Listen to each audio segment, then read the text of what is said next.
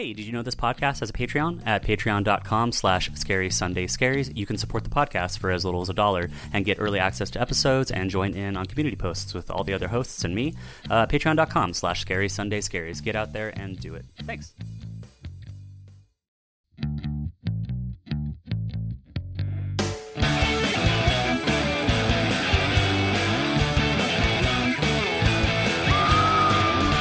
Sunday Scaries. It iced like even more today, and so it's just been, you can't even go outside or do anything because even just like walking outside is treacherous at the moment.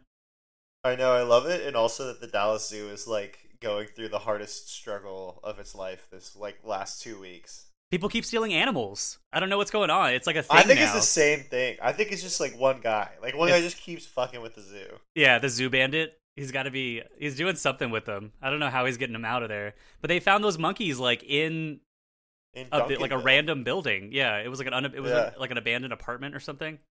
It's funny because I get all of my emails from the Dallas Morning News still, so I'm like up to date on y'all's news. I like have no idea what's happening in my local city. I do love actually it's kind of crazy. Dallas has been in national news for like 2 or 3 stories. One of them was the Dallas Zoo. They covered the Dallas Zoo in the New York Times, which I thought was super interesting. And then also that Luka Doncic just put up another 50-point game. Yeah, that was ridiculous. He did like 2 or 3 50-point games back to back. He's a fucking monster. The dude's like 23 or something too. It's so frustrating. To single-handedly score half of your entire team's points for a whole game and to make it look so effortless is insane. Yeah. You just like fucking with me today. I want to go on record. I don't think it's like an amazing movie. I just feel like I walked out of it like, did I watch the same movie as everyone else? I think it's because I wasn't giving it the first time. So we're talking about Elvis. I was changing my Zoom background, and Daniel's having an issue with it because he loves this movie so much. No, I do not. I definitely don't. I won't die on that hill. I think too. It's funny because I do like to shit start a little bit. Like I know you were back on conventional taste. And so I always find myself like in the devil's advocacy spot, but then I'm like advocating something even I don't truly like believe in. I just am like passionate about poking people. Yeah. I am the son of a lawyer, so it kind of comes to me naturally. There you go. Yeah, you're an innate contrarian. It is one of my greatest character flaws is I am so contrarian. I refuse to engage with popular things until well after their popularity. Yeah. Well, hey, welcome to we didn't do this last time, but we didn't have a name for it yet, but we're going to call these the Dead Air Sessions. So welcome to the Dead Air Sessions. These are our weekly Thursday morning commute, more relaxed conversations about film news and other things, topics that we're interested in that might be not related to the main movie we're talking about during a particular week. So I'm Travis, and I'm talking to Daniel out there on the West Coast. I guess that's our intro. I don't know. I didn't write a good intro. Did you write one? Yeah. No, I did not. I haven't written an intro for this. Honestly, just picking a topic was hard enough that I was like, I'll deal with this because I really didn't want to talk about what we're talking about today because I am, above all, a contrarian. It is the contrarian in me that says I don't want to do this, but I have to. But I think I'm too personally wounded by the whole thing, so we'll get to it. It has I think that's gonna be like I don't know. I'm in a new place now as far as I feel about the entire institution at large because I have very mixed feelings about it, but for obvious reasons. But we'll get to that in a second. Yeah. So just bear with us, audience, because we're gonna come up with a fun and cool intro. Shortly after I take the chance to even think about it. Yeah. Before we get to that main one, though, I had a couple other things that were like popping up as far as like headlines go that I was kind of interested in that weren't included on your main thing here so far. So first of all, obviously, we have like that. Actually, you got it in there. We just recorded our episode on Infinity Pool, which when you're listening to this will be out. It'll be out later tonight. It's a little late because there's some creative editing stuff that I learned how to do for this. But we got it down. So remote recordings should be streamlined from here on out. And I'm looking forward to that. For a little background on this podcast, people listening, so you guys ought to know the reason my audio has been like kind of junky is because Mary Kate and I just moved to LA. We have a 1-bed, 1-bath, and we set up my desktop in the living room. So I cannot really record because she's the one with like an actual job right now. And so it would be kind of like rude for me to record an entire podcast episode on my very nice, very clean desktop in our living room while she is like actually busy paying our rent. So the concession that I made was a slightly smaller mobile setup with my laptop in our bedroom. The problem is my bedroom is very cold. There's like no heating unit that gets to it. So every time I'm in the bedroom recording a podcast, I'm actually like tucked under a blanket with a microphone. I'll even show you. I'll show you, Travis, because this is just like me looking extra cozy. And then someone decided to join me today. Christopher Robin says hello. But he was here when I got here, and I felt bad for kicking him out, so he gets to sleep on my legs. Hello, Podcat. It's not a terrible setup. I feel like the blankets might actually be soaking up some of the feedback in there, so that probably is better than nothing. Yeah, it's definitely, and too, like, so we've basically been workshopping how to record at my house for the last couple sessions, and like the Eye for Eye interview, I did that on a laptop in my own like living room. Mary Kate was gone. And so this is so far the best version, but it makes me feel really lazy because I'm like in a bed tucked under a blankie talking about movies. I'm like, if I don't get paid to do this, I'll feel the laziest. Exactly. Ever. I'm not gonna lie and say that I did less work for this most recent editing, but it's now that it was mainly the problem of like I go through and I cut in between individual like sections of a recording, and the problem is like I don't want to do that before I figure out a solution to the entire audio file at large to make it sound good, because it's not productive to go in and edit each individual like section of the audio. So I spent the majority of the time figuring out the best way to normally fix the entire audio file and its quality, which has been done now, and now I know the process for it, which means I only had to do that one time. But and Mary Kate now will be going into the office at least 2 or 3 times a week. So if Mary Kate, get out of my recording studio. I was planning on her being gone today. She left earlier today, but then came back. It was technical errors. So I was kind of bummed. I was like really excited because I had a camera and mic set up I wanted to try out for this session that I didn't get to. Yeah, but it's a work in progress. I'm excited about it. I think it'll be. I like problems like this, solving interesting creative problems that I didn't know I would have to solve beforehand. Right. So the audio's been wacky. We did talk about Infinity Pool, which has been out for a couple days now. I was explaining to Kyra the entire, like, how long it took us into that recording to figure out that we watched 2 different versions of the movie. I did the same thing. I was like, Mary Kate, Travis was laughing because I realized I watched the NC-17 version. Which is that's an intense experience to go through. I didn't realize, like, I thought you were being hyperbolic when you were talking about some of the scenes that you saw, and I was like, no, you're describing literal things that happen in the movie that I didn't see. And it took us almost till the end of the recording to figure out that we watched 2 different versions, which I think you should have been more aware of, because I feel like they should have told you something about that when you went to that test screening, of them being like, hey, by the way... I went into this like as clean. I really truly went into this as... I literally didn't even know the building. I had no idea where I was going. I went to another screening today, which I thought would be in the same place. I wasn't even close. I was in a different screening room, and it was like 3 people and me, and I just showed up at the last minute and got in right before the movie started. So I was like, this is the weirdest screening experience I've ever had. Like this in Infinity Pool.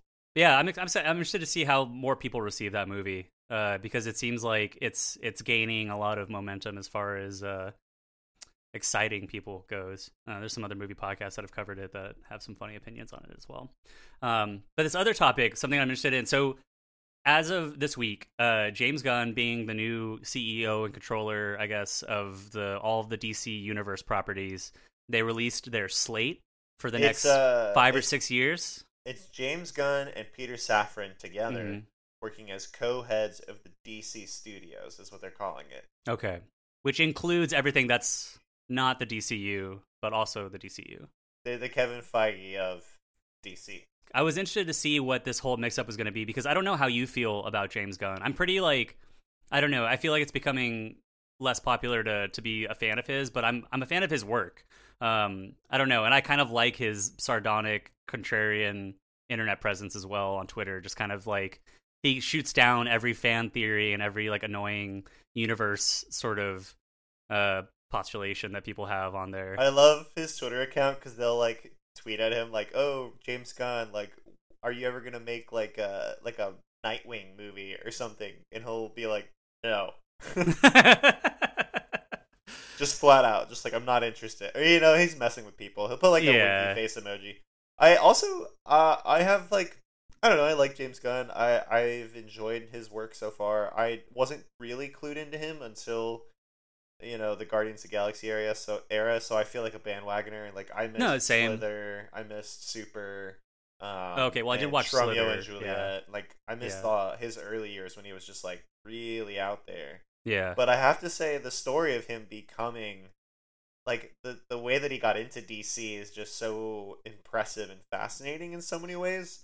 And like what a way to kind of like fail upwards. Yeah, I have a vague conception of this, but I don't know if it's just like my like assuming what happened based on the whole, because it was like him jumping back and forth between Marvel and DC, right? After in like Guardians 2 land. I think he's like currently the only director that's been able to do both a a couple Marvel movies and make a DC movie, which he did right. The Suicide Squad. Right. And he did the Peacemaker series in DC. Right. And then for Marvel, obviously he did the Guardians of the Galaxy movies and the Guardians of the Galaxy special.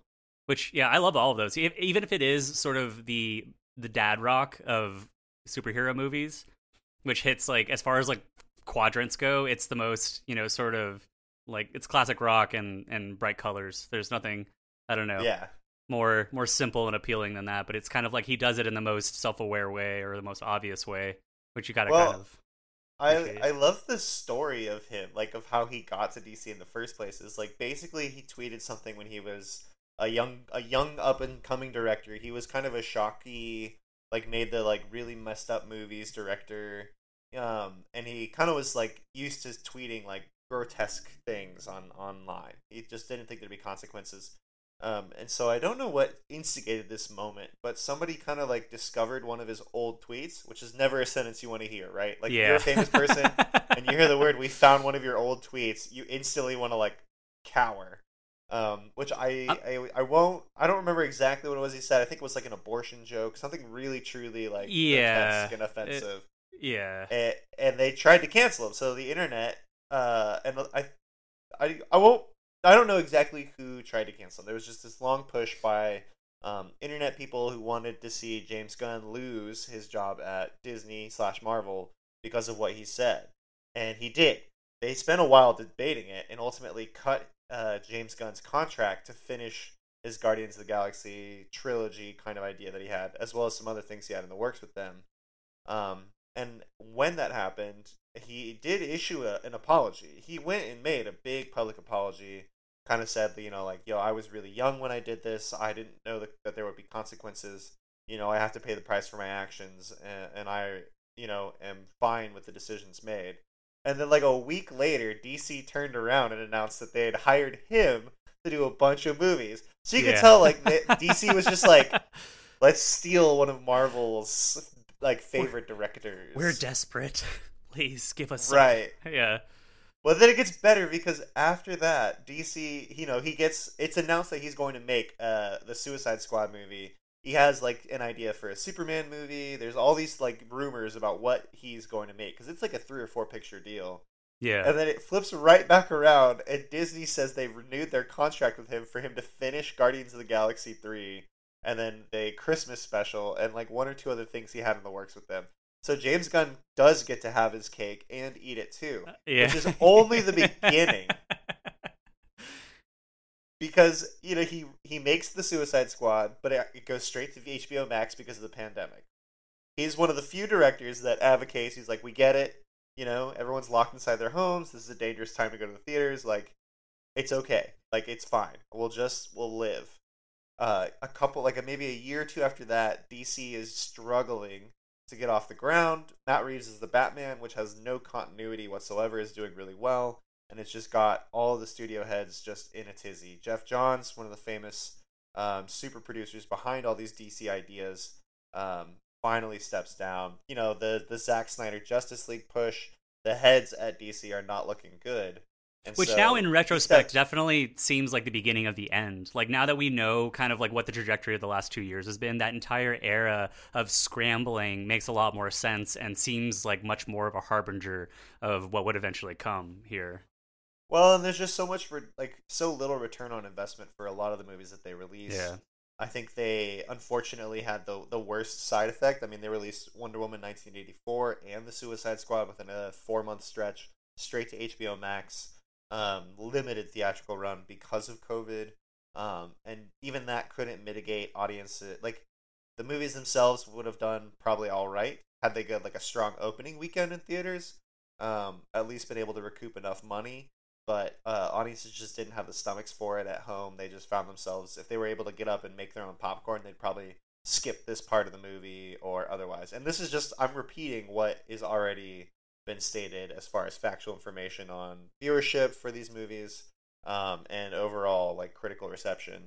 Not to say that the Suicide Squad is like ranked similarly with 1984, Wonder Woman 1984, but just that they both suffer from the same problems. So DC's like, they're in the corner of the ring and they're struggling.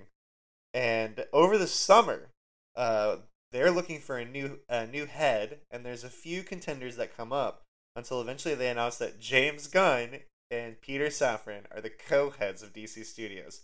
And they kind of said, we're going to wipe the slate clean and do a new continuity. So you hear stories about Gal Gadot no longer coming back as Wonder Woman, or Jason Momoa, Henry Cavill. not sure if he'll return as... Yeah, and Henry Cavill famously getting axed for Superman. Which was the biggest, He, left The Witcher in order to apparently to, free up his schedule to do more Superman content. And then did not get hired as Superman, so he no longer has The Witcher or Superman, and is now left out in the cold. Which is I don't know. At the same time, I loved Henry Cavill being Superman, but on the other hand, it's sort of, I don't know, it was the same thing that happened with The Rock, right? Where it's he was posturing so much to be this new sort of head of that entire franchise or whatever. But I wonder if there isn't a need for that, or why that was the power structure there. I mean, it's also worth noting that he had the success, during the era when DC is scrambling and stuff, and during COVID, the release of the Suicide Squad, and then followed by the spinoff Peacemaker. I think also, the culture around James Gunn's productions and his work was also kind of coalescing as well, because Peacemaker was by far, that combined with the Suicide Squad, Peacemaker was the funnest DC property that people were watching at that time. And I think it made the biggest cultural impact, especially in the context of movies like Wonder Woman 1984 and us kind of in between Aquaman movies for several years. Yeah, I think a lot of people were talking about James Gunn specifically because he had the highest hits as far as movie goes, and they're not counting Zack Snyder's The Justice League, because that was just a bizarre, it was the one time in the history of the planet that the internet actually got what it wanted in a weird way that I've watched all 4.5 hours. There's a lot of stuff there. So great. I'm happy, but I think that all eyes were on James Gunn because they didn't really take Zack Snyder. Originally, this was kind of the underlying theme too, is a lot of what Zack Snyder did with his Superman movies, both Man of Steel and Batman vs Superman, was he was stealthing in his own kind of cinematic universe. But the characters and the spin-offs that were made from that. So Zack Snyder goes and makes Justice League, or Batman vs. Superman, and then we get Wonder Woman, and then we get, Aquaman.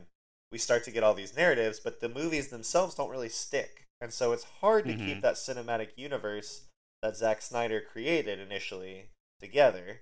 And James Gunn is one of the only ones to try and kind of work with all these disparate parts. He's pulling in... in Peacemaker, he's pulling in his relationships with John Cena. There's a cameo by Aquaman.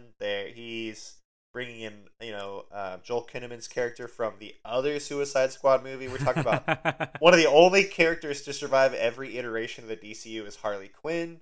He gives her another shot at life. She gets her own spin-off movie that does fairly well. It's hard because the continuity is so disparate. There's just everything's just so chaotic. Yeah. And it doesn't have that feel, that cohesion that the MCU does, you know, that Nick Fury in every movie kind of thing. It's like Margot Robbie's Harley Quinn could be the same Harley Quinn in two of these things, and then they'd hire someone else, or they'd like reference it, but it wouldn't make any sense. And so James Gunn's kind of the only one that threads the needle in a way that feels succinct, and he does it with the Suicide Squad, and he does it with Peacemaker. So naturally, you know, studio heads are thinking he's the only guy that knows how to like cobble all this stuff together and give us something different. And his plan, he has just announced today, I think today or yesterday, has announced some of the projects that we have to look forward to. Travis, what are we looking at? So aside from like the ones that, you know, the superhero movie big fans care about, which are obviously like, so they've got like the Commando Force or whatever, Command Force. There's like two ensemble ones. There's the new Superman movie, which would be like not a origin story, but more of like him weathered and dealing with his relationship with humanity and goodness and stuff. There's like a Batman movie in there, but the one that I'm interested in is Swamp Thing. They've got a Swamp Thing on the slate for like 2025, I think, when that's coming out. And it's interesting because there are like the tentpole ones. I think the Superman one is going to be the big one after these first couple of like ensemble things that they're doing. They've got this like team, like I said, Command Force or whatever, and then after that, it's the Beetle Boy for Blue Beetle. Blue Beetle. Well, and there's already the stuff they've already made, right? So we have the Flash coming in June, and then the second Aquaman, I think the following holiday season around December. And at that point, I think that's the jumping off point, in a lot of ways for the next. And then it's the Flash, and then Blue Beetle, and then Aquaman. And at some point, there's movies that haven't been made yet that start to come out. So we'll see Superman, we'll see Command Squad, we'll see all these different things they've commissioned coming to fruition in like a new continuity. And they've kind of like already said what their plan is to link it all together. And I am just personally intrigued.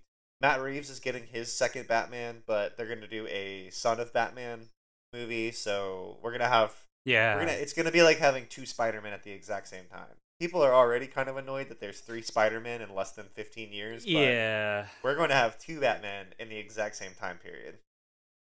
And I think, like, I don't know, without getting too bogged down and talking about superhero stuff, I think this is interesting just, like, as far as the big picture thing goes of, you know, creating a cinematic universe and how Marvel kind of, like, invented it and wore it out in one big thrust over the past decade. I think that James Gunn at least should be aware, I think he is aware of the idea that just copying that format and trying to be successful with it this time with the opposing, you know, superhero universe is probably not a good idea. And that they're sort of now, it seems, trying to beat Marvel to the punch of sort of creating a more disparate collection of work that isn't sort of tied down to being interconnected. Because even Marvel is sort of realizing it now, like you said, with that Spider-Man stuff and with the annoying sort of back and forth with the Sony, you know, production rights that have gone on around Spider-Man for the past, you know, several years. So I think there's a good attitude there of, just sort of letting things lie as they are and taking advantage of what DC has been good at, which is sort of when a director comes and wants to co-opt a certain project and do something interesting with it, letting them do that rather than straining and working so hard to plug every square peg into the round hole of a particular cinematic universe, which I think is what is bogged down most of the worst stuff of Marvel for the past few years. But I'm interested in this Swamp Thing movie, which I think is going to be one of the more fun things that comes out of that. I like the Swamp Thing. My favorite pitch was they're going to do a Green Lantern TV show in the vein of True Detective, which I thought was the weirdest pitch I've ever heard. That's an adventurous way to pitch that. I think I feel like people throw that out a lot when they mean, you know, just any kind of gritty crime drama. They're like, it's like True Detective. And I'm like, well, what part of True Detective is it like? Like, is it just a cop duo going around and dealing with drug addicts or somewhat mystical forces, or is it like, are you going to literally hire Matthew McConaughey? Because that's kind of what that entire first season of that show relies on, is him and his, weird shaman style policing efforts. I always like to joke that 30%, maybe 50% of True Detective is just sitting in cars and talking about things that are meaning, like philosophical existentialism. Yeah. But that movie does it like the first season of that show, and I think why like the second season or the third season aren't as, I don't know. I guess the third season's okay too, but like the fun thing about that show is that it's driven by the actors that are in that first season.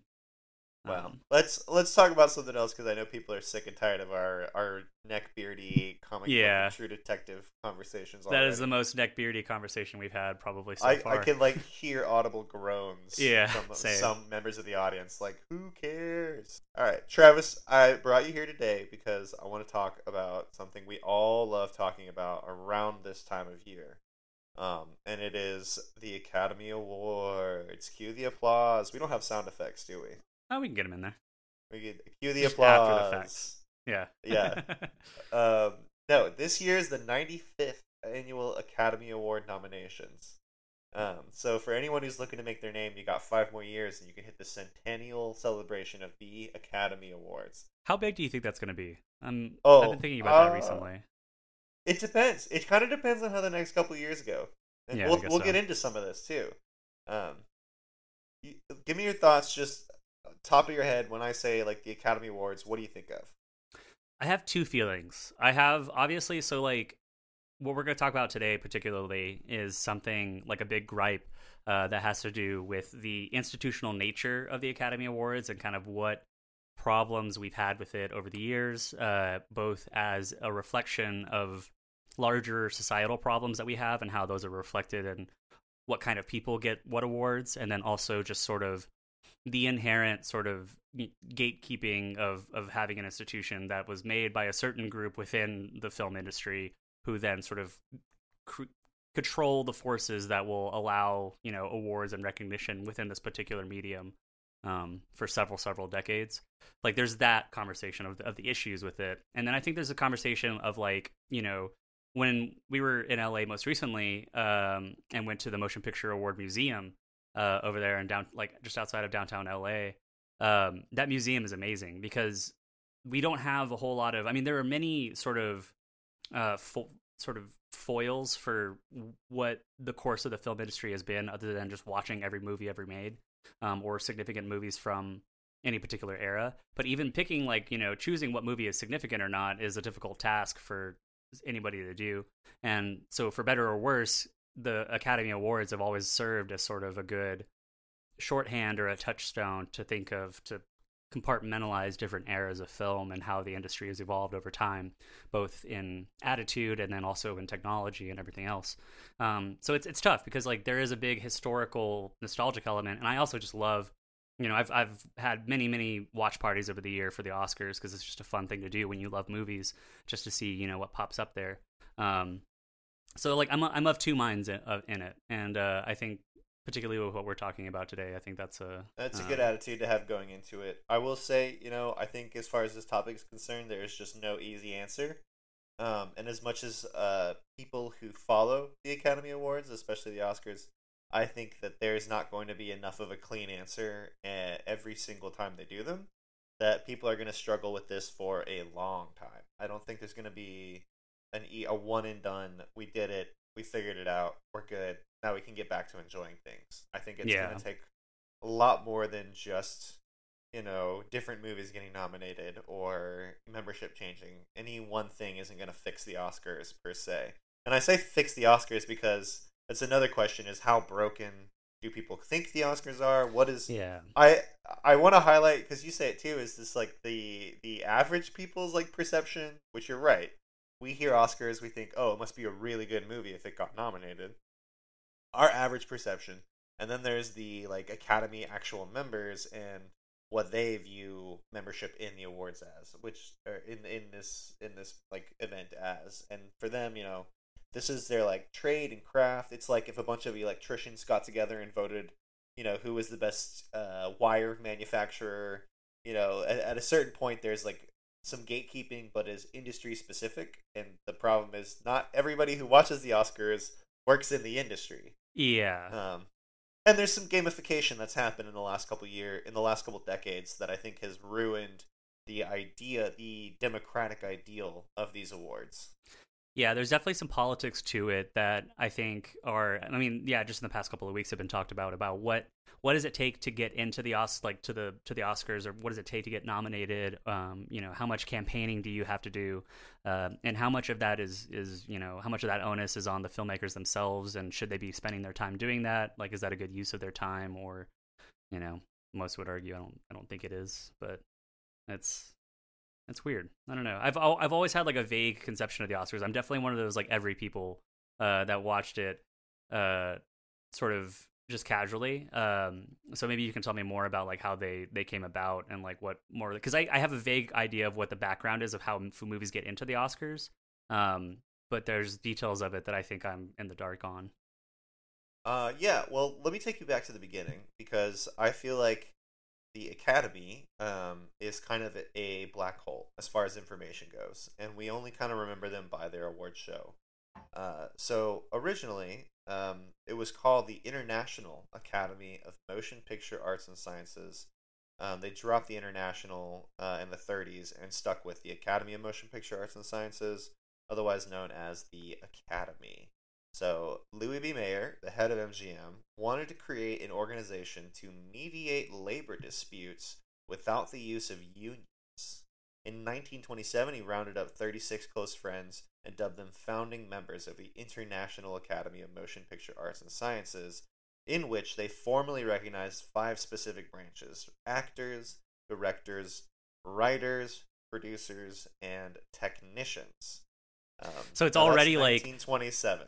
At its inception, the idea of like the anti-labor sort of sentiment of of having this institution, right? It's like, oh, cool, we're kicking it off with union busting, or like with a vague, just skirting of organized labor, essentially. This whole thing, and Louis B. Mayer, he's one of the M's in MGM, is probably one of the most elite in the film industry, is looking for a way to circumvent some of the labor unions that are protecting his workers. This is the 30s. This is the 20s. We're not quite into World War II. We're barely touching on the Depression. Everyone's at their strongest as far as negotiating, and it is bogging his productions down. So he gets a bunch of his close friends, and they create an organization to sound super fancy, because they believe that they can help get these movies back on track and appease everybody involved without having to step through all these finicky labor unions. Now, in 1928, it branches away almost immediately and starts delving into awarding merit to film productions. So the Academy, intended to be kind of like a mediator, ends up becoming a resource. They begin publishing books to assist their members. They partnered with the University of Southern California to found the nation's first film school in 1930, otherwise known as the infamous USC program. It is the golden capstone of every high school kid's wannabe film career, and also the most expensive school on the planet.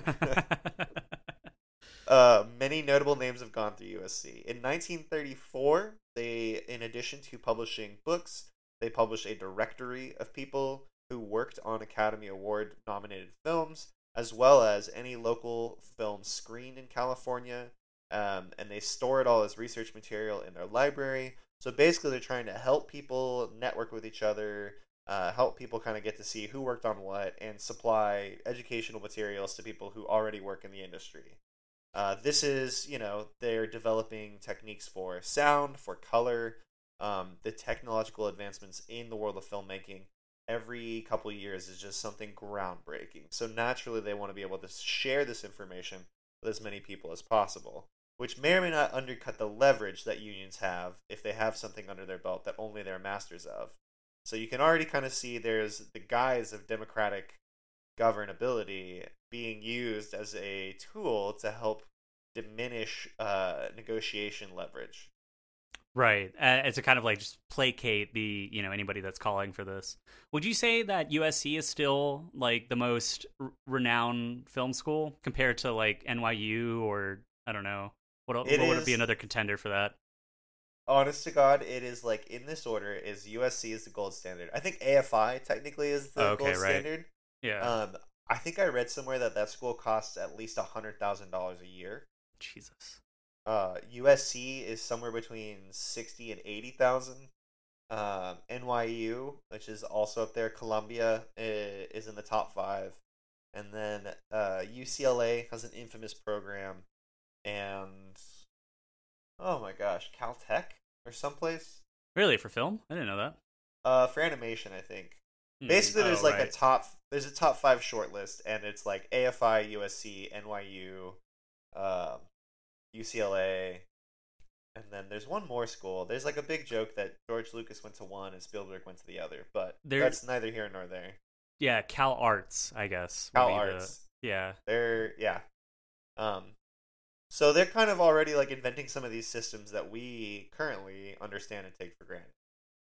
At one point, because this organization is dedicated to the actual engineering of film, they have 36 technical committees, and these are the committees that are creating books that need to be published, sharing directories of workers. They're all about the hard engineering difficulties of things like recording sound to film, how to archive film, how to reproduce film, how to project film, stuff like that. That's hard engineering stuff that you kind of don't associate with the glamorous events. Membership to the Academy is on an invite-only basis that makes it highly elite, and its membership now spans some of the biggest names across the industry. Currently, it offers 17 different branches that are recognized, including one branch that's just known as Member at Large for people who don't really fit into any of those other 16 categories. So basically, they create the organization in the 20s and 30s, and really they get into the business of awards. They're kind of like the elite of the elite when it comes to films and filmmaking. Their awards are craft awards. They just are also in the business of making movies, and those studios by then also make TV shows, so naturally they broadcast their own awards. It's kind of part and parcel of the craft of what they do, and pretty much up until the late 70s, maybe early 80s, the Academy Awards are really just prestigious honors. They are often inflection points for culture. There's, for every 5 or 6 Best Picture winners, there's one that really stands the test of time. People are kind of using it as leverage moments. Marlon Brando famously sent an indigenous person activist to accept his award and speak out against the mistreatment of indigenous people in America. There's all these little events that are famously memorialized in the museum itself. Travis, I don't know if you saw, there was just a whole room.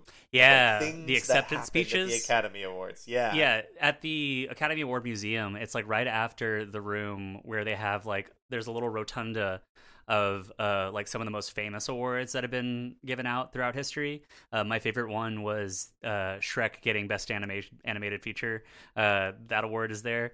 But yeah, then there's another large rectangular room with a couple of dozen screens where it's just acceptance speeches, notable acceptance speeches throughout history. And yeah, you can spend some time in that room and just tear up for so many different reasons.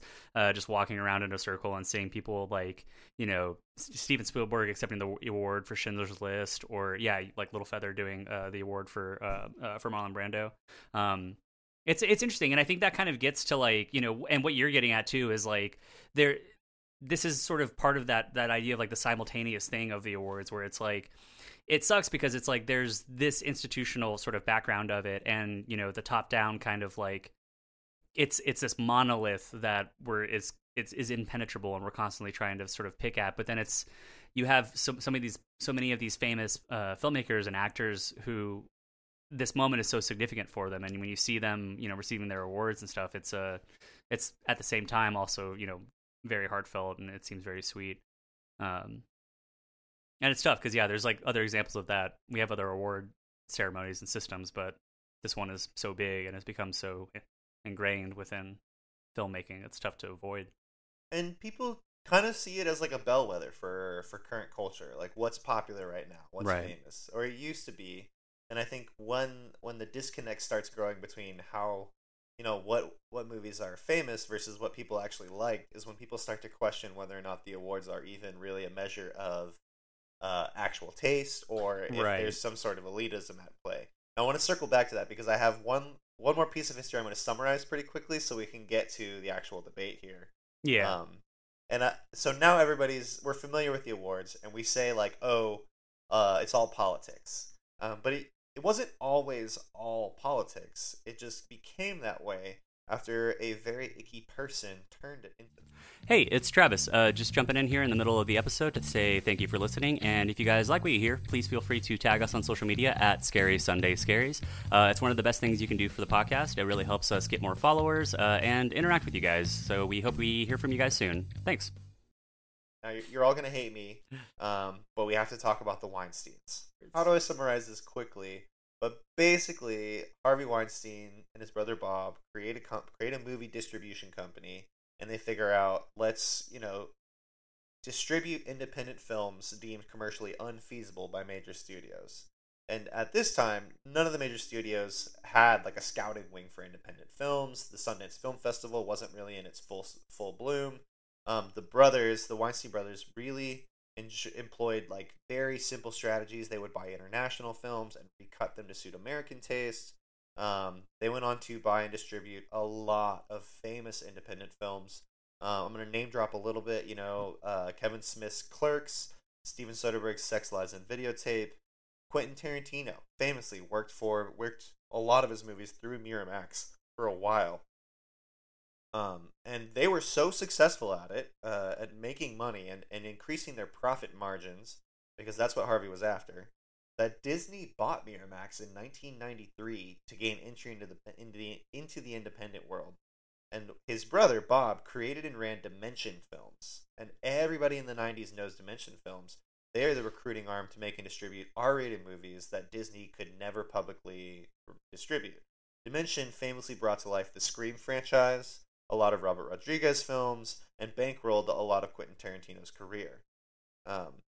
So we have to acknowledge, too, that years later, stories surfaced of filmmakers struggling against the pressure Harvey and Bob Weinstein exerted to change their films in order to become more financially suitable. There is a litany of filmmakers who will tell you a horrible, horrible story of Harvey Weinstein burying a film that he thinks isn't good enough, changing a filmmaker's cut without their consent, distributing a cut that they then did not understand or acknowledge, all kinds of things. And Harvey's New York connections afforded him inroads with every major newspaper, and he would take the offensive, especially when it came to rumors about sexual assault, rape, and his generally outright horrible behavior. So a lot of what he was doing became hush-hush, and his stature in the industry helped hide a lot of what he was doing. Now, for this episode specifically, we're going to talk about his efforts in changing the way we do Academy Awards, because Harvey Weinstein discovered that getting an Academy Award win, would give small independent films a second life in theaters. If you make a very small, low-budget movie, you run it for a couple months in November, December, until it's had its life, and it only makes a couple million. It comes back around in January, February as an Academy Award nominated movie. If that movie wins an award, everybody's going to want to go see it, because they didn't get the chance to see it in November and December, which guarantees a second theatrical window for some of these smaller independent films. Now, the reason Weinstein discovered it is because a lot of the larger studio films that were also nominated were smaller independent flicks, but studios have bigger fish to fry. They make their bread and butter off of bigger movies, bigger releases. They win an Academy Award. They're not as impressed because they already have the financial backing to guarantee that they can keep making independent movies. Small distribution companies like Miramax can thrive off of second theatrical windows. So when Harvey Weinstein figured out that if he can win an Academy Award, it will help his movie make more money. Now that's all I need you guys to remember. If you remember anything else, it's that technically at that time, a Best Picture win equals more cash.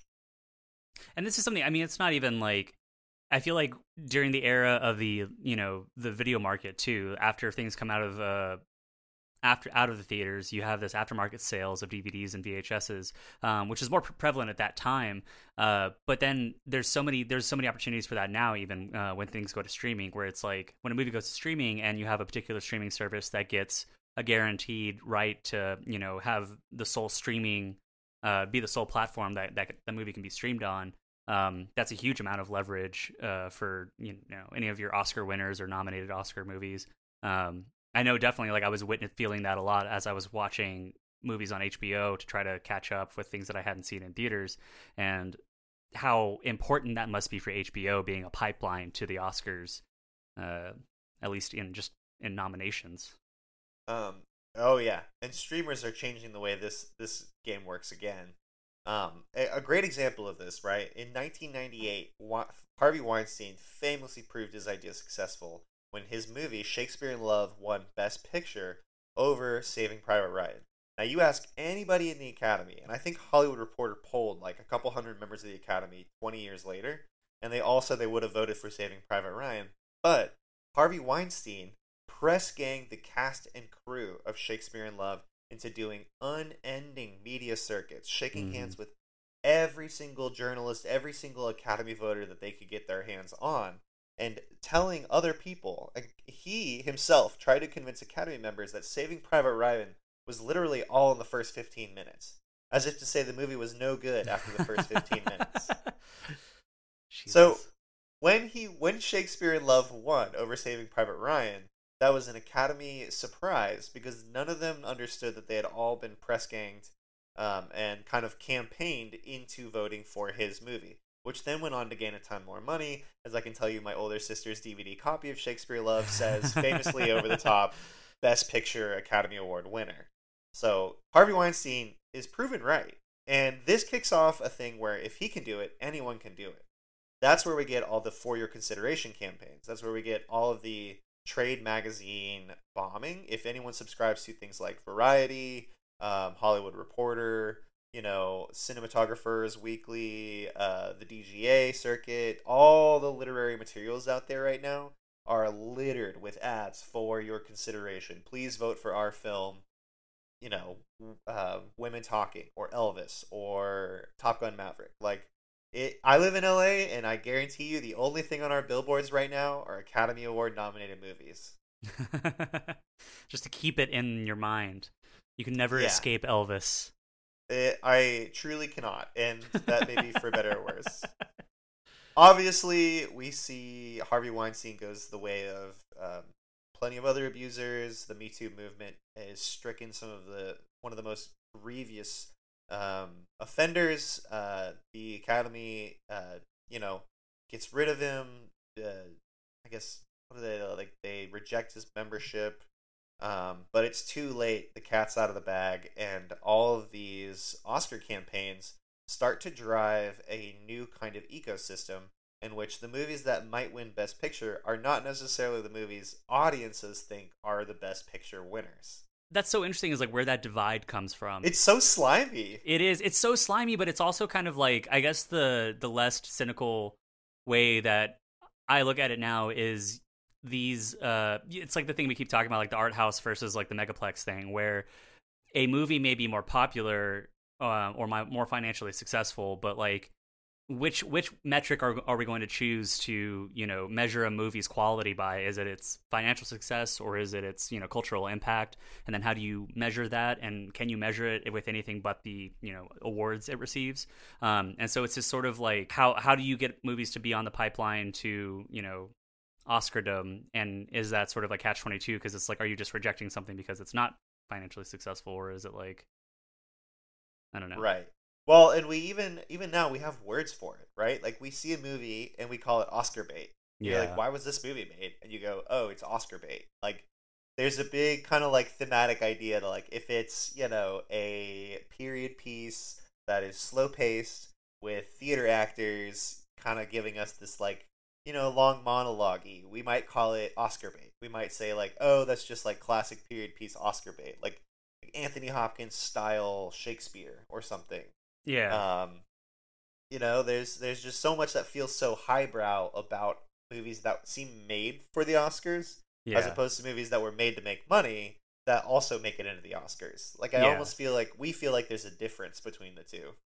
There is, and there's also sort of like, but then I guess the same cynicism is applied to both, though, because that's the way I feel about like Avatar 2, for instance.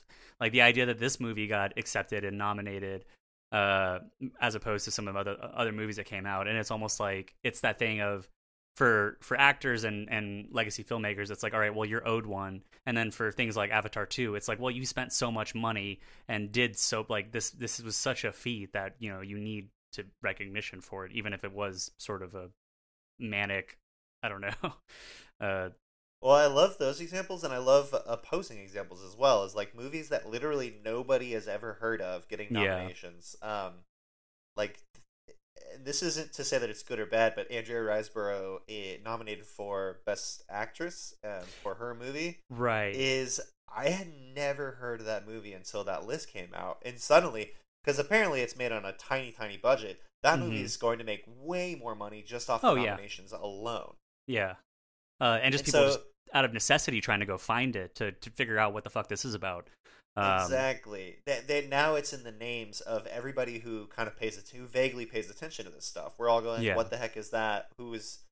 Why is this performance nominated? Maybe I should go see this. And that movie is getting a second wind in theaters, but maybe in way more theaters with way more butts and seats. Yeah. And can I say, like, I think, I don't know, I'm trying to formulate my, what about the even both sides of what is Oscar worthy, like, at the same time. And I almost feel like there's a part of me, like I said, the cynical part of me feels like it's the worst of both worlds, where it's like, for some people, they think it's movies that, they're telling themselves they like because it's an idea of cinema or an idea of like quality movies that movies are trying to be, they're posturing for it. But then, like, on the opposite side, it's also like movies that are you're indulging in the reality of like what is popular, like, widely popular versus like and clearly financially successful, but like at the loss of everything that falls in between. And it's almost kind of like, in contextualizing this for horror, I feel like it's like the opposite of what makes us enjoy the horror genre. And that's kind of what has sort of been the limiting factor for horror movies within the Oscars. Right. Well, and I kind of pointed to this as like a historical thing, because we see some of the first wedges between the public's perception of the Academy Awards and the Academy's perception of itself. As far as the actual awards go, like I've said, that we've considered them like a bellwether mark for culture, when in reality we're judging an institution's like self-view. It's its own kind of award system. Not everybody in America is an Academy member. They just can all afford tickets to go to see these movies. But I think there's 9,000 people in the Academy right now. Jesus. That's out of the millions of people that work in the industry. And I will say, the odds are really good. It's split between New York and California. New York and LA. Yeah, the majority of them. Exactly. Well, and the Academy is geographically based in LA, so it makes sense that a majority of their membership just gravitates around that physical space. Yeah, and that's also just where the industry is, largely, too.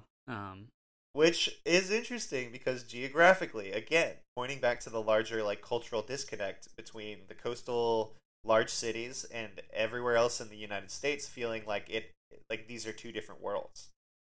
You're in Dallas and I'm in LA, and I think a lot of Texans would kind of like chuckle and laugh about the idea of living in Los Angeles, because it just seems so foreign to the rest of what they consider Texas or like the U.S. in general. Yeah. There's a disconnect at work here that's slowly starting to grow. And we're going to see it expand. In 2016, we get the Oscars So White campaign. That's a big deal. It's important. We're suddenly starting to judge these institutions by different criteria, and they've had decades to live by their old standards, so they're struggling to adapt. Yeah, and and that's one of the positive things that we've seen as far as like the Oscars reflecting, being more reflective of culture at large, and kind of giving time and giving opportunities to filmmakers that haven't been that have come from communities that are not as previously represented within the system. But it's also like that only can come after actual involvement, of a wider diaspora within the industry itself. which I think is also happening at the same time. But then that's kind of like the call for the Oscars, where it's like if the industry itself is evolving and the awards aren't reflecting that, that's when it becomes clear that there is a problem. Which I love, because that journalists put a lot of effort into demystifying the Academy, and I too Mm-hmm. I think that if we're going to call for change, people have to understand how the systems work. I think it's a little I think it's a bit of a misconception to talk about the Oscars as if it's like everybody voted on these. I'm like, no, Right. only the people that live in New York and LA mostly voted on these. Only members of trade unions voted on these. Stuff like that is like, they're a different breed in a lot of ways than the average cinema goer. Most people go to the movies like twice a year at best. It's kind of mind blowing. That's crazy. It is, and we are not in. I think about that often. Is like, most people go to the movies 2 to 3 times a year to the actual theaters at best. And I got to go at least twice a month to get the most out of my Alamo pass. I'm probably going to be twice a week this week. Yeah, I know. I still have to see Puss in Boots. That's yeah. Well, so we kind of see a dwindling interest in the Oscars. Obviously, their pre-Academy Awards red carpet is the biggest interest of it all. We just like seeing the glitzy dresses, the famous people.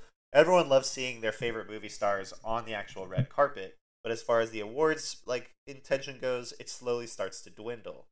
So the Academy is struggling to keep a record viewership like they're used to.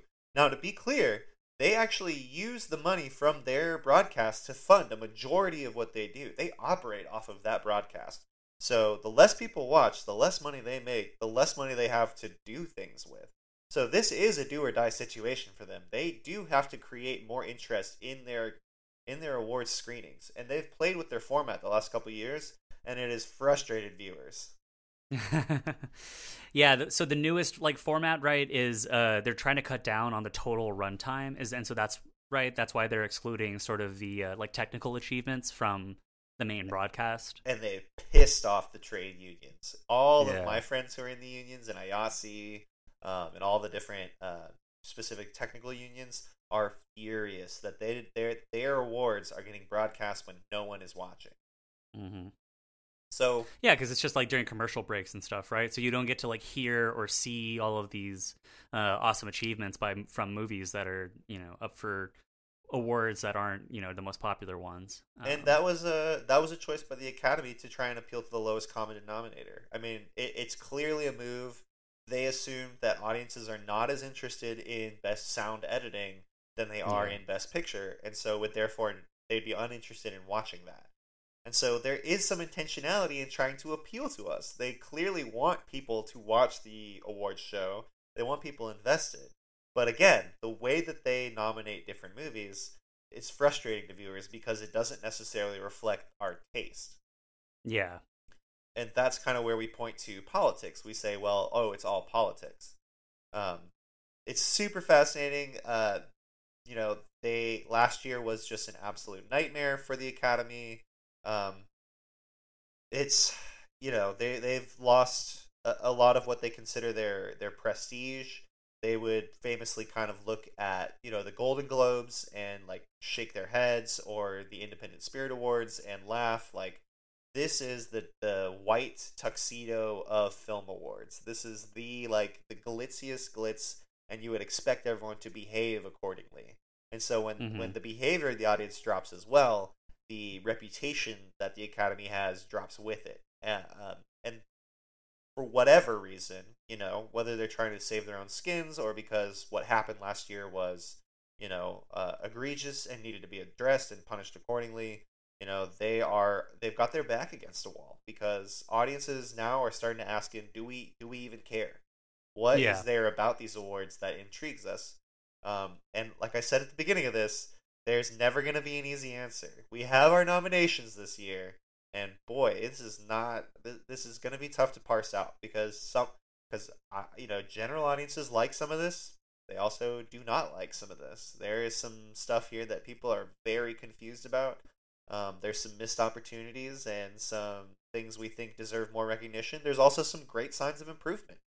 We've got Michelle Yeoh and Hong Chow and Stephanie Hsu and so much more representation across all these categories.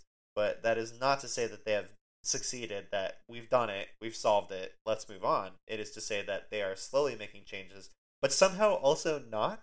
Yeah, I was gonna say, like, it seems like, like I said, consistent with previous years, for the horror genre, we're missing out pretty largely on any kind of recognition. That was like the idea that Nope wasn't nominated for anything, even technical achievements or cinematography, when they're inventing brand new techniques to do some of the most crazy and visually stunning things, and shooting on IMAX with Hoyt van Hoytema and doing I don't know, some of the wildest camera work you can think of. Which is crazy too, because Jordan Peele won an Academy Award for screenwriting for Get Out, a horror movie. Yeah. It's not his first time turning something in, which makes you wonder: did Universal have a different horse to back? Maybe they decided to, maybe they thought, let's make our money on Nope, let's make our awards on something else. Maybe Jordan Peele is less offended by it. Some people make statements, some don't. Mia Goth, our current generation Scream Queen, went out and said, this is kind of atrocious that, movies like Pearl feature some of the best performances of the year, didn't get a single nomination. Especially when you even when we were talking about earlier, when you talk about sort of the de facto nominations, where it's like, all right, we got to give you points just, for the effort. Like, putting up 2 movies in 1 year with a character with both stunning characters and like crazy performances, like for that particular actor, and then not getting even recognition for it is wild. And then even thinking about even if we just take the top 5 of our horror list from last year, Nope being one, if not for technical achievement, at least for for writing or performances, nobody from that, either Daniel Kaluuya, or like I said, from a writing standpoint, from Jordan Peele's script not getting nominated, or what about like Bones and All, like Timothée Chalamet, Taylor Perkins not getting any kind of recognition for their performances, or Luca Guadagnino for directing or sort of technical achievement in that sense either. It's kind of impressive actually how many snubs there are. It's almost like, and this is the funny thing, is the horror community famously takes umbrance against the Academy itself. Categorically, the entire genre has been shut out from awards, and I think there is a sense among the community that horror is not taken as serious filmmaking, when in a lot of ways it is more technically difficult and emotionally heart-wrenching. It's a lot more work in some ways, and it doesn't get the honors that it deserves. I think in the case of Nope, I personally would have loved to see it get way more nominations. It's my second most favorite movie of the year, and there are some movies that we could probably move on from. Yeah. And I think but that's the thing too, is like one of the as people try to rationalize like why horror doesn't make it into the Oscars generally, like all the various reasons, as far as like you said, it originating with the idea that a horror movie can't be a prestige film, or that because of like the breadth of the genre, like the grindhouse whole thing from the 70s and 80s, somehow bringing down the average perception of horror movies. But then even the explanation that the average Academy viewer isn't like a horror movie viewer, where they're too unsettled to watch some of the horror movies that are made, even if they are incredibly well crafted, which I think is also kind of a bummer and a cop out, because it's like there's something about horror movies putting an audience member into the depths of particular emotions, like at more extreme levels than you get in a drama or anything else, where it's like you're feeling things so much more intensely sometimes than even in like a comedy or a drama or a thriller. A lot of people like to point out that out of all the Best Picture winners, out of like almost 95 winners now, a good 15 to 20 have withstood the test of time. That implies there's 60 to 70 movies out there that have won Best Picture that did not, that audiences didn't think was the best picture it could have made. Yeah. And so there's some arbitrariness to it that people love to point to when they like to note that the Oscars are very fallible, that the whole concept is a little contrived, and that judging taste will never be easy or perfect. And I think, the Oscars So White was definitely a wake-up call for them, because they realized that there needed to be a change in representation, and they're the hallmarks of how we view the industry as a whole. there are very few people that are watching the Directors Guild Awards or the Golden Globes was taken down because of how ridiculous and ludicrous it was. The Independent Spirit Awards only broadcast on the Independent Spirit channel. Like, there's so few public-facing events for people to see what are some of the best movies out there, that this award ceremony, for better or worse, carries the weight of the entire industry. And that's the way it was designed. Yeah. But they have to reflect, like, a growing change in what people want. And it's not just the film industry. I mean, people, this criticism is aimed at a lot of industries. Video games, the tech world, healthcare. There's just so much about it that racial bias is one of the larger complaints about. And I think that's very fair. But there's baby steps happening. After the Oscars So White campaign, the Academy invited 900 new members. It was the largest class they've ever had, which was 46% women, and I think 42% people of color. Now that's it's still so small it feels like tokenism, because you're saying 46% of 900 out of a total of 9,000, or in whatever percentage. It's still like not enough. It doesn't reflect an actual American needs, and that probably just says, hi Christopher. He's probably really pissed. It just speaks to the idea that we view it as a cultural bellwether, when in reality, it's a very white and white-coded institution that has been kind of touting its own commercial and industrial success. Something that you were getting at earlier, actually maybe interested in, as far as talking about what solutions are to this, like, is the idea that, the Academy Awards don't necessarily have a monopoly on a justified assessment of like what are good movies and who are the good filmmakers. It's just that they are the most commercially popular.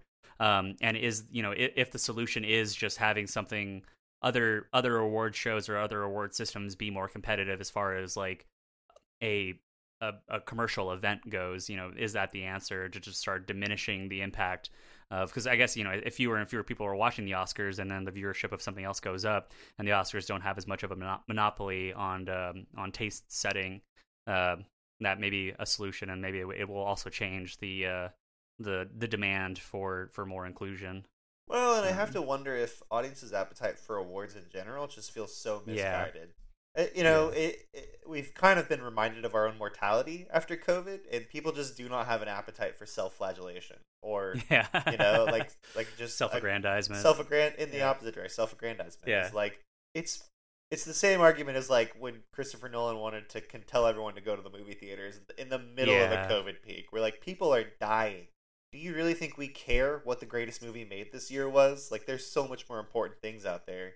And which is kind of nice. I think people are still reeling from that in a lot of ways. They're kind of like reassessing what's really popular to them, like what's really valuable. Yeah, I think that could be a positive influence on the industry at whole, as like at large too. Is there has been like the demystifying of Hollywood in general, and then demystifying of the giant studios and studio projects, which is maybe like I said, maybe that's a good thing. And award shows or any kind of community or filmmaking group that is more oriented towards independent filmmaking, and propping up that side of the industry, which I think will make it more inclusive of, like the horror genre as well, maybe is a good step in the right direction, where we care less and less about what the most famous actors and directors and filmmakers are doing, and that will be a step in the positive direction.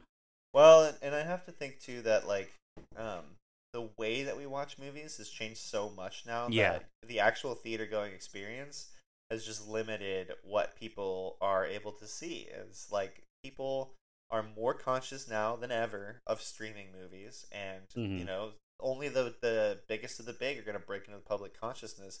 There's only, out of all the Best Picture nominees, one of them, which has been my personal all-time favorite of the year, has actually gained popular groundswell, and this is the kind of story that would impact the distribution company significantly. Talking about Everything Everywhere All at Once. Oh yeah. The movie that snuck up on everybody ever since its first release in March. Everybody saw this movie because everybody was telling each other to go see it. That is a classic movie marketing story, and A24 knows how to do that. They're not interested in canvassing every possible surface with ads. They have a good movie. They're going to get as many people to watch it, and then they want people to talk about it as much as possible. A win for this movie is a massive financial windfall for a company like A24 that makes its bread and butter by distributing and creating independent films. The win when Moonlight won Best Picture was the moment A24 stepped onto the scene and was recognized as maybe one of the best, distribution companies as tastemakers in a way that none of the studios could ever be. This definitely feels like a peak for them. We talked about this when we did Hereditary, as far as Everything Everywhere All at Once replacing Hereditary actually as the most financially successful movie that they've made. But that those still don't, as far as the sheer gross goes, Everything Everywhere is at the top, and then followed by Hereditary. But like you said, Moonlight still is the highest return on investment for them, because I think that was made on, it was like only just over $1 million, and it made like $65 million, so it had the biggest sort of return on budget, and which I think is like it gave all those people so much career longevity. Mm-hmm. There is still like some truth to the fact that if like you win an Academy Award in this industry, you get like a blank check. Like some directors, writers get a blank check. What do you want to do next? The world is your oyster. And we always laugh because sometimes they run with it and we just get like the weirdest thing. Yeah. And sometimes it's awesome. Sometimes you get Malignant. Yeah. Sometimes you get Malignant. Sometimes you get, just all kinds of craziness. Yeah. So it's very interesting. I want to highlight some really cool things. I'm not gonna let us talk about this again until maybe after the awards. Yeah. So I want to highlight just a few stories. Some movies that didn't get nominated for Best Picture that we all thought were. The Whale. The Whale didn't get nominated for Best Picture, which seems like an extreme oversight. Surprising. It looks and feels like Oscar bait. Black Panther: Wakanda Forever. Or the Batman, neither of those, which are technically impressive, just on a technical scale, not enough nominations from them. They're going to do the same thing again this year about screening the technical awards during commercial breaks. That's just going to be a huge gripe for technical people. But there's a few cool stories that I think people might want to pay attention to. Obviously, Michelle Yeoh, nominated for Best Actress. This is the first time an Asian woman has been nominated. Yeah, I didn't know that. That's it. That's the sentence. Yeah. And the first time ever an Asian woman's been nominated. And I hope audiences, you may want to fact check me. I hope you go to Google and double check. But this is, last I checked, honest to God, like actually, this is real. They're really doing this. That's crazy. And then also, like, with the same, Everything Everywhere, the idea of, I think, Stephanie Sue and then Angela Bassett and Jamie Lee Curtis all getting nominated for Best Supporting Actors. It seems like in history, whenever that happens, they usually divert to the movie that doesn't have two actors from the same movie being nominated. So I think Angela Bassett gets that for Black Panther. Exactly. At least that's my prediction. We have in original music, this is my favorite internet meme, is RRR, the Bollywood cinematic masterpiece, the 3-hour epic saga that I love. I love it to death.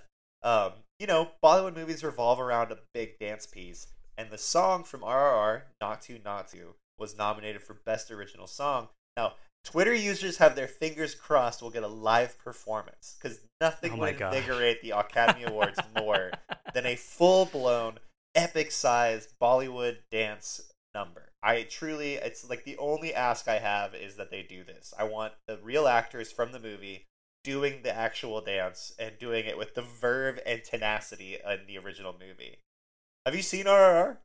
No, I haven't watched it yet. I need that. That's another one that's on my list. Yeah, you gotta watch it. You can watch it in chunks, but I recommend because it's incredible. It's absolutely insane. I'll get to the most important story here. We're talking about Ke Huy Quan and Brendan Fraser. These two actors who previously retired from acting after taking very long hiatuses. Their first role back after taking a break, and they both get nominated for Oscars. They've both been making the awards circuit. Ke Huy Quan won. I think it was not a Golden Globe. The other one. Yeah. Yeah, I'm blanking on it too, but I'm thinking of his acceptance speech and then going and hugging Steven Spielberg afterward, because it was adorable. What was that award? Oh shoot. Well, you Google search it while I chat this up a little bit. But Ke Huy Quan has said that he retired from acting in his teens because he thought that he would never find a role that wasn't a stereotype. He said there are no roles for Asian people that are not just blanket stereotypes. He had played enough of those throughout his career that he said enough was enough. He said the movie that convinced him to try and get back into acting was Crazy Rich Asians. Michelle Yeoh starring. It's amazing. And the first role he gets is this role in Everything Ever All at Once. Knocks it out of the park. He stars alongside the woman who inspired him to get back into acting, and he is the most humble and generous and kind person. It is no wonder he's in front of every camera right now campaigning for his movie, because that man is a treasure. Yeah, it was a Golden Globe. It was best supporting actor at the Golden Globes. Exactly. And we have a similar story in Brendan Fraser. Everybody remembers Fraser from The Mummy, George of the Jungle, all of his like kind of campy, Cheers. But still, Cheers. Some of his real steamy like teenage and in his 20s is like a kind of a early aughts hunk. Famously disappeared from cinema for a while. We had no idea what Brendan Fraser was up to until Darren Aronofsky tapped him to portray a 400-pound man in a movie adaptation of a play called The Whale. Now, if that doesn't sound Oscar baity to you, I don't know what does, because it's a Broadway play turned into a movie featuring an actor who's on a comeback. They call it the Brendanescence. Yeah, the Brendanescence. The Brennaissance. Yeah, the Brennaissance. Renaissance. But a similar personality, very effusive, very outgoing. He is so generous. We've seen, because he's doing the press circuit as well, we've seen so many interviews. We've seen him, shake hands with Ke Huy Quan. Both of them starred in Encino Man together. He kind of credits him as being like a figure, an influence on him. Both of these men are just on the awards circuit getting every amount of love that was overdue to them, and us finally understanding, and audiences and industry members taking them seriously as God-given talents and actors, not just stereotypes or hunks or bit players. So we have our big fingers crossed for Ke Huy Quan and Brendan Fraser. Yeah, we'll see what they get. I'm interested to see like how that category wash shakes out. So these will be interesting. That's just some of the stuff we have to look forward to. The way that we watch movies now is so different. We do a lot of streaming services. Netflix's All Quiet on the Western Front is one of their Best Picture nominees. Apple TV doesn't have one in Best Picture this year, which means Netflix is feeling less threatened. The way that streamers treat the Oscars is very different from most studios. And so there's a little bit of a change in the Oscars, especially in what's at stake for them. These streaming services don't necessarily make their money off theatrical sales or DVD releases. It is all about subscriber growth. So a win for them is a win for their entire catalog. There's less at stake for them in a lot of ways if this movie does or doesn't win. But Netflix has been craving that Oscar. They need that Best Picture, and they have been giving auteur directors oodles of money to make the movie that they think might be Oscar baity. Scorsese did The Irishman. We have a litany of films, at least the last 6 or 7 years from Netflix, that is clearly their attempt at winning an Oscar. Apple TV was the first streamer to take home Best Picture with Coda. That was just last year, which I'm sure frustrated Amazon Prime, Netflix, HBO Max. There's just so much going on there that it is changing the way that we ourselves treat the Academy Awards. I guarantee you more people are likely to watch the Best Picture nominees that are available for streaming than they would that are in theaters. Oh, yeah. And so Netflix also gets credit for, they're going to be, for Bardo, right? Alejandro Iñárritu's new movie. And Pinocchio. Was that produced? Yeah, and Pinocchio. Oh, awesome. Yeah, man, they've got some stuff up there. Yeah. Wow. All three of those passion projects. Clearly, Guillermo del Toro's Pinocchio, something he went and made and spent years producing. Alejandro Iñárritu's Bardo, a self-referential, like meta-analysis film. It's such an all artful Netflix swing. was missing this year was getting Alfonso Cuarón to come and make a movie with them, and they would have had the three amigos putting up stuff on the board. I know. I would have paid money to like drink coffee with all three of them. Yeah, god damn it, yeah. So there's still like the larger disconnect, right? Audiences are looking at this Oscar nominations list and they're asking themselves, what is Women Talking? What is Tar? These are movies that average audiences didn't really encounter in the theaters versus these bigger things like Avatar: The Way of Water and Top Gun: Maverick that people are saying deserves a spot. For my money, I think that this disconnect is going to continue for a long while. There's just no easy disentanglement. There's still campaigning, despite the fact that there's less at stake for some of these companies as far as winning goes. And they are currently the only broadcast it's like the most watched award show broadcast of the Film and Television Media Awards. So the Oscars, the Oscars drive the Academy's budget entirely on a year by year basis, so they have to appeal to general audiences if they want to keep making their money off the broadcast. But that implies that they have to make some changes on a structural level or a financial level, and I can guarantee you both of those are going to take a lot of time. Yeah, I guess we'll see like whether or not one of these whether it's the Golden Globes or Directors Guild Awards, something else like eventually takes over this spot or this, starts fulfilling this role. Or maybe we just start getting tired of award systems altogether, and or they find a new way to distribute their stream. I mean, I think that there's always talks every year of showcasing the Oscars on a live stream on a different platform, whether it's YouTube or Amazon Prime. And streamers are dabbling. Maybe that's in the live end events. game of Amazon Prime, is to just to produce the hell out of everything from here until they actually just usurp the Oscars, and you can only stream it on Amazon Prime here in 5 or 6 years. Amazon Prime has inroads with the NFL, which is all the money they need and more. So I don't think they're particularly worried about the Oscars, but I do think... You don't think that Amazon is going to be content with the amount of money that they're making? Is that I think they're going to have their hands full dealing with the NFL broadcast, because they're only rolling out more and more of those streams. So perhaps once they have their feet underneath them on live sports, they'll be able to tap into smaller events like, the Oscars or the Grammys, which is another famous award show, stuff like that. But for now, we're living in a world where average audiences aren't quite sure they like what a single institution is deeming the best movies of the year. It's interesting, and it still continues to be a bummer for the horror genre in general. But they're fun. They're good outliers throughout history, and so maybe there will continue to be. I think you're right. Like, I think too, there's always the hope. I think that's the beauty of the Oscars, and one of the things that show clings to is there's always the hope that this year's the year for that movie that you loved, or this year's the year for that actor that you treasured, or that there's like a good comeback story. Ki-Hai Kwan, we're like, I will die on the hill that he deserves the Oscar. Brendan Fraser as well. I cried in their movies.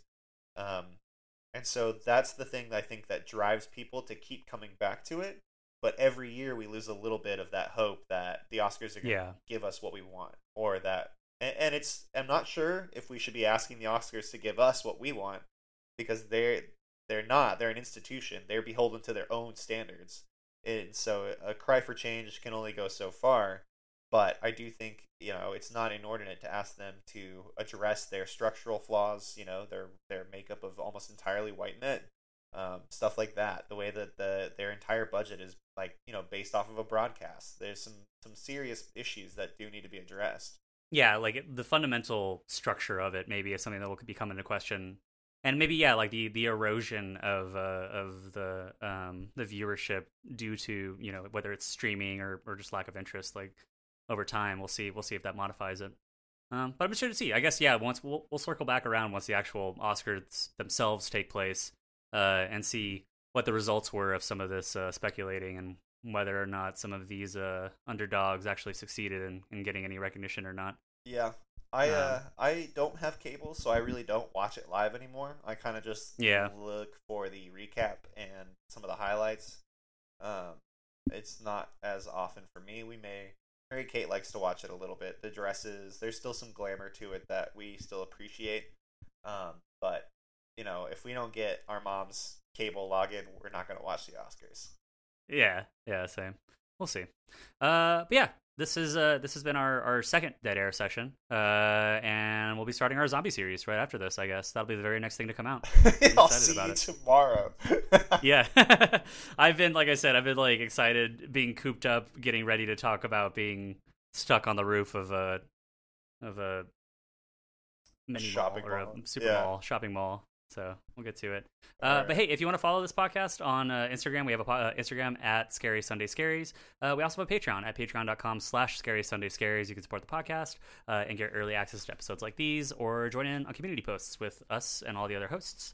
There's a Discord server now. If you email scarysundayScaries@gmail.com, I can send you a link to that, and you can start hanging out and talking with us. We talk about movies and new releases and Last of Us and a bunch of other crap.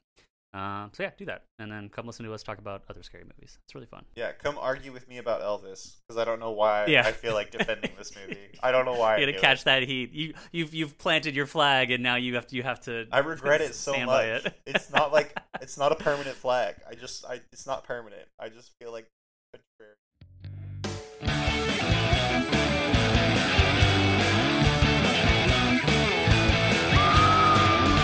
Sunday Scaries.